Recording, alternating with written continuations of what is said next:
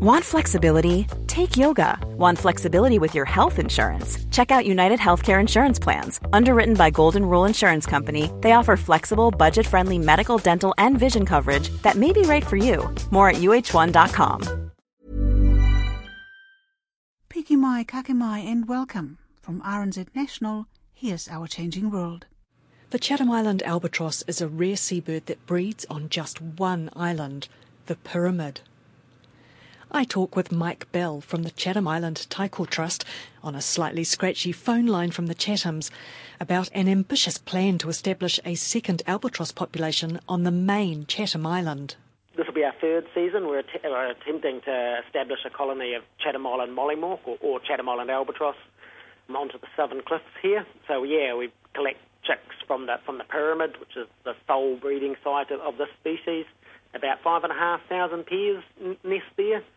And we collect chicks about halfway through their growing period and then feed them daily until they fledge, basically hoping that we'll be able to reprogram them to think that here's home and that they'll come back to here. So how many chicks are you doing that with? This year we're doing 50 chicks, so yeah, it's quite a big task. You've done it for 2 years before those chicks have left, and it's going to be a while before they come back, so you don't quite know yet how it's going to work out? Yeah, no, that's right. It's one of those things where, our first sort of success is getting the chicks to fledge, but then, the ultimate success of the project is those birds then coming back to breed. And these guys won't come back for about 5 years, and they probably won't start breeding until they're about 7 years. So, long haul to wait till then, but looking forward to another couple of years' time when we might see the first one starting to come back. Now, describe the albatross colony that you've created for these chicks. Paint me a picture of what it looks like. Steep coastal slopes that run down, and there's kind of a plateau partway down on that. And then, because the birds nest on pillar nests, which they make out of mud, but we couldn't replicate that, so what we've done is we've actually got big plant pots, and then we filled those up with peat, and then we actually then put the albatross chicks sit on that. For an albatross chick, sort of its home is its castle. That's where its parents come back to. So it's quite natural for them just to sit in one spot like that. We've done a bit of planting, and then we've also got our decoy albatross out, painted up models to look like parents and adult birds, and we've scattered those in amongst the nests. And then we also have a sound system with broadcast calls for part of the day to have that natural sound of a colony and things like that, so the chicks think they're in a normal colony. Looks quite neat, actually. I love the idea of those albatross chicks sitting on flower pots. That's fantastic. And you go in, once a day and feed them? Yeah, so we go in once a day in the morning and feed them.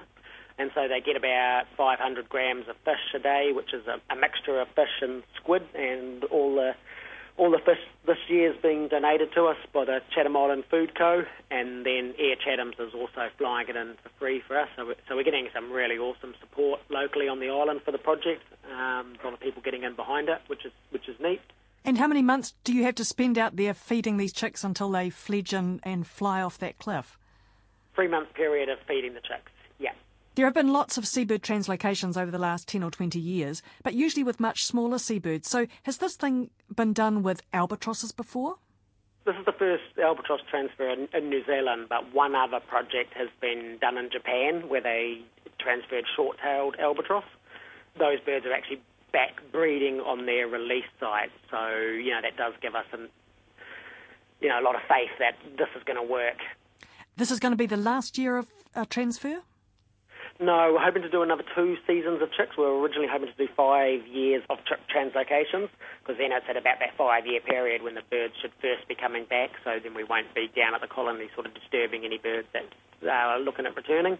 So yeah, hopefully another 2 years. But the big key to that is if we get funding. So as everything for trusts like us, it's always a matter of trying to get money from somewhere to be able to run it.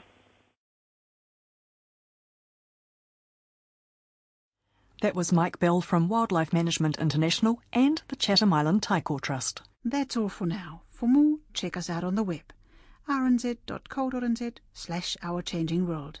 Mā te wā.